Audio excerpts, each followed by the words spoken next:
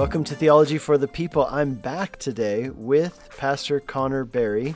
In our last episode, we talked about fasting, and I thought it went great. Good discussion. We covered a lot of important points. And then, Connor, you and I are in a group of friends who discuss podcast episodes online and on an app. And so we were discussing the episode with them, and they brought up a couple really important questions that I thought we answered them well in that group. But I thought, man, how much better would it be to bring in our listening audience for the podcast into some of the nuance of the discussion? So I appreciate you coming back for another round. Yeah, Nick, thank you. Little did we know that we would spark such conversation out of the episode. And I'm really thankful for that. That's great. Me too. So here was the first question. The first question, this is one I've gotten a lot, is can you fast from things beside food? I'll just tell you my assumption with it had been that, yeah, you probably can. And sometimes people are like, I'm fasting from chocolate. I'm fasting from Netflix. I'm fasting from running. And then it turns out that they weren't actually a runner to begin with. So, yeah, Connor, what are some of your thoughts on that? Yeah, it's interesting that we categorize fasting under sort of what we talked about in the intro as like a spiritual discipline. And so when we think of the word discipline, we think of what Paul talks about and disciplining my body so that I wouldn't be under the power or the authority of anything except the sovereignty of God. And so in a way, we can apply that and we can put that into the category of fasting to say, maybe for this 40 days of Lent, I'm not going to eat chocolate, or I'm going to take this particular amount of time to stay off of social media or Netflix, etc. If we were to say that we only have Scripture as our defining cause for the topic of fasting, then really Scripture is only showing that fasting is having to do with the not eating of food or water for a shortened period of time. Once again, bringing that definition from Scott McKnight back up, it's that natural response to God of a grievous sacred moment, so that we do not want to eat as a means of hunger. And this is my personal perspective on this, is that I would consider setting a time aside to say, I don't want to eat chocolate, or I want to put social media aside from God. That's a wonderful thing. I would consider that to be under the category of what we would say is abstinence for a moment, but it wouldn't particularly be this category of true scriptural fasting. Does that help to separate the two in a way? I think it does. And I was thinking about this from a scriptural perspective, and one verse that came to mind really strongly is in 1 Corinthians chapter 7, where, and I was looking for the exact verse, but I know it's in 1 Corinthians 7, it says that a husband and wife should not, how does it say? They shouldn't withhold their bodies from each other. Like basically they shouldn't withhold sex from the other partner in the marriage, except for a time for the purpose of prayer and fasting. And I thought that was really interesting because it's not speaking about sex or abstaining from sex as a form of fasting. Rather, it's speaking about it as distinct from fasting. And also something that is sometimes good, it would be appropriate to do that for a time if there was a purpose behind it. And yet it's not called fasting from sexual intercourse. It's called abstaining from it for a purpose so that you can then fast and pray.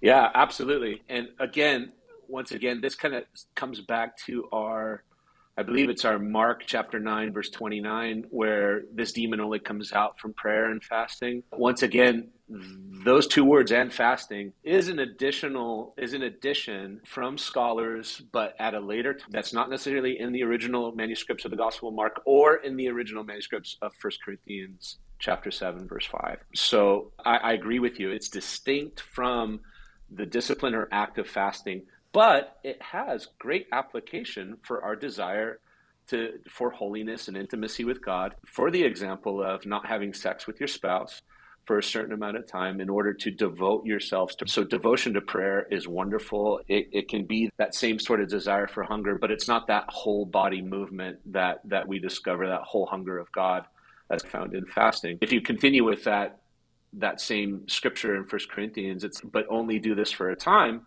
because we don't want to allow a foothold from Satan. And I agree with that also in the point of fasting too. all throughout church history, there's been ascetics, those people that have devoted their lives to asceticism in order to find transcendence with God or holiness with God. And the act itself becomes the identity of the person rather than Christ himself. You know what I mean? Yes. So they become this transcendent being, this almost taking upon sainthood, because they have given themselves over to either celibacy, or they've given themselves over to not eating at all, or maybe a morsel of bread or water for once a month or something to that effect. And people become in awe and they assume the holiness of the person based upon the act. But that becomes the identity and not Christ himself. And so there's a danger to this where we can overdo it for sure. Yeah. So do you think there's something unique about food that makes there's a spiritual discipline specifically related to food? Do you think that there's a reason for that in the essence of what food is? Yeah, absolutely. Because the experience of food and the enjoyment of feasting is something that we've enjoyed even before. When we think of Adam and Eve in the Garden of Eden, the Lord said, like, this whole place is for you and for your pleasure and for your enjoyment. It's not just for nourishment, but it's also for taste. And food plays an essential role, not only in our vitality, in our nourishment, but in our pleasure with God. We even taking the two elements of communion. We're using effectually food given by God as even a means of worship and thankfulness to him. So yeah, food holds a huge weight, and that's why it holds a particular weight concerning fasting, and very special. And it's essential to our survival, also for our nourishment. Some people would say sex is essential to their survival too, but more particularly down to base bones, it is truly food that is this vitality that we get out of it.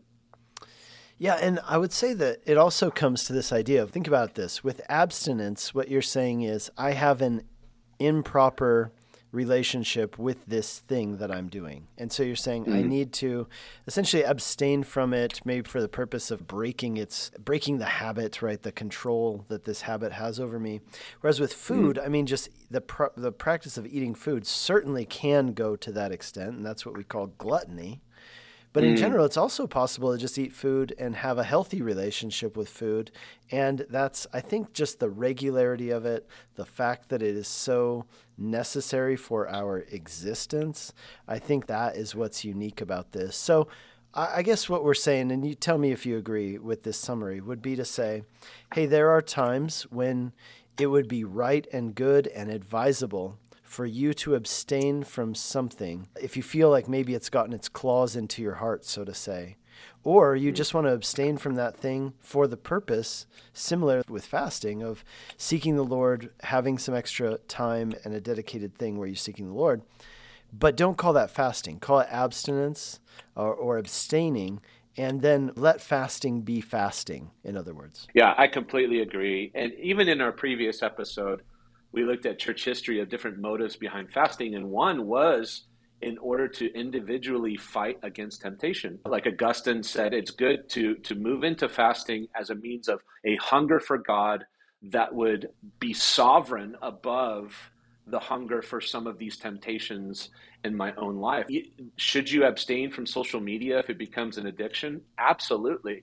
But I would even be as bold to say, you could participate that along with, in your abstinence, along with a shortened amount of time of fasting, to say, okay, I'm abstaining against the temptation and I'm fasting for more of a hunger for God in the midst of this also. But doing food and abstaining from social media at the same time, if you can do that. Yeah. So, okay, question number 2. Here's what it is. Yeah. What about people with eating disorders? Now, I think that's a really good question. If somebody has an unhealthy relationship with food, or to the point of it actually being a problem where they have a disorder, should they participate in fasting? Or are they just sorry you can't participate in this spiritual discipline and in the graces that might come through it? What if your church is doing an all-church fast? What are your thoughts on that, Connor? Yeah, this, of course, is a very serious topic, and I would be honest to probably say it's happening more behind the curtain in our own churches than we realize, whether it's anorexia nervosa, whether it's bulimia, any kinds of these acts, because of the fact that it's often so often hidden in secrecy by the person that is dealing with it.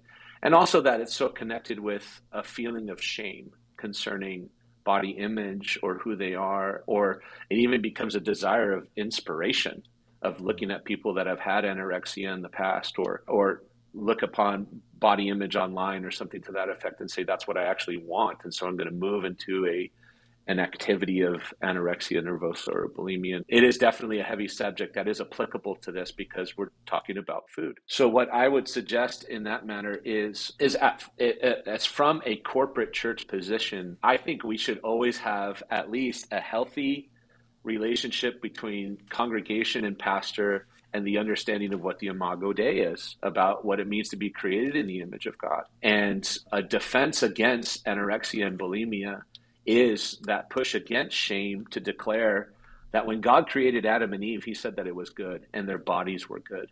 And therefore our bodies created in the image of God are good.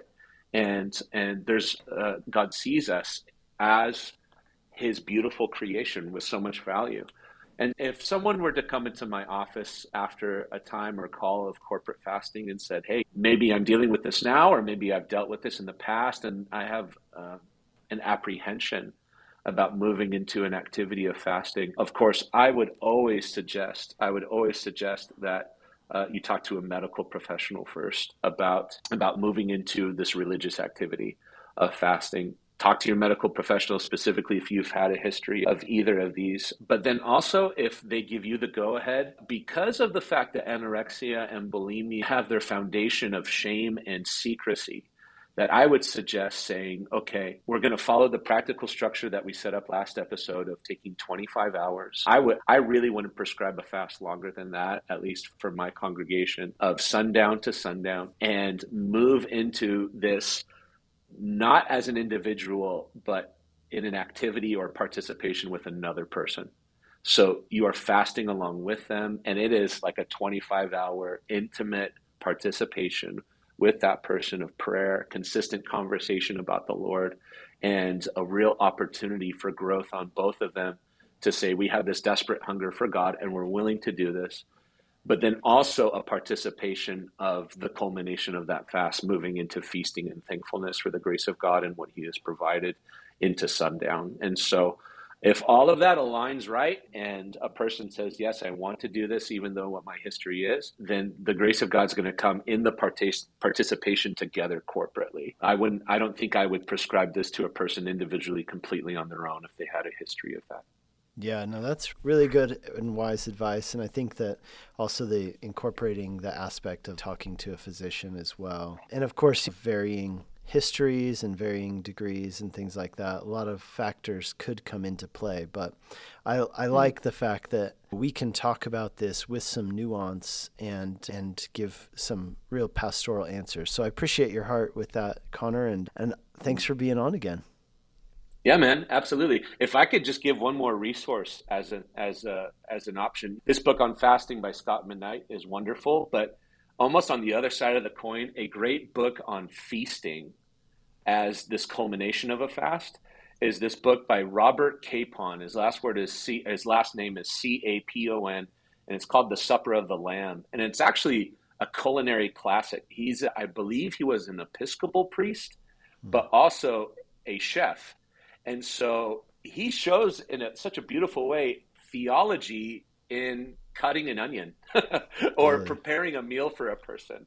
And I would suggest that as a recommended resource in, hey, you want to fast. You also want to break that fast as an act of worship before God. So I just wanted to throw that in there as another resource. Love it. That's great. And in an upcoming episode, I'm going to be interviewing Mike Neglia on the topic of gluttony, because he listened to this episode and he was like, that reminds me of the other side of the coin of gluttony, and I'd love to share about that. So that's a preview for our listeners to stay tuned for. Awesome. I can't wait for that. That would be great. Cool. Thanks, Connor. Yeah, thank you, Nick. It was a pleasure.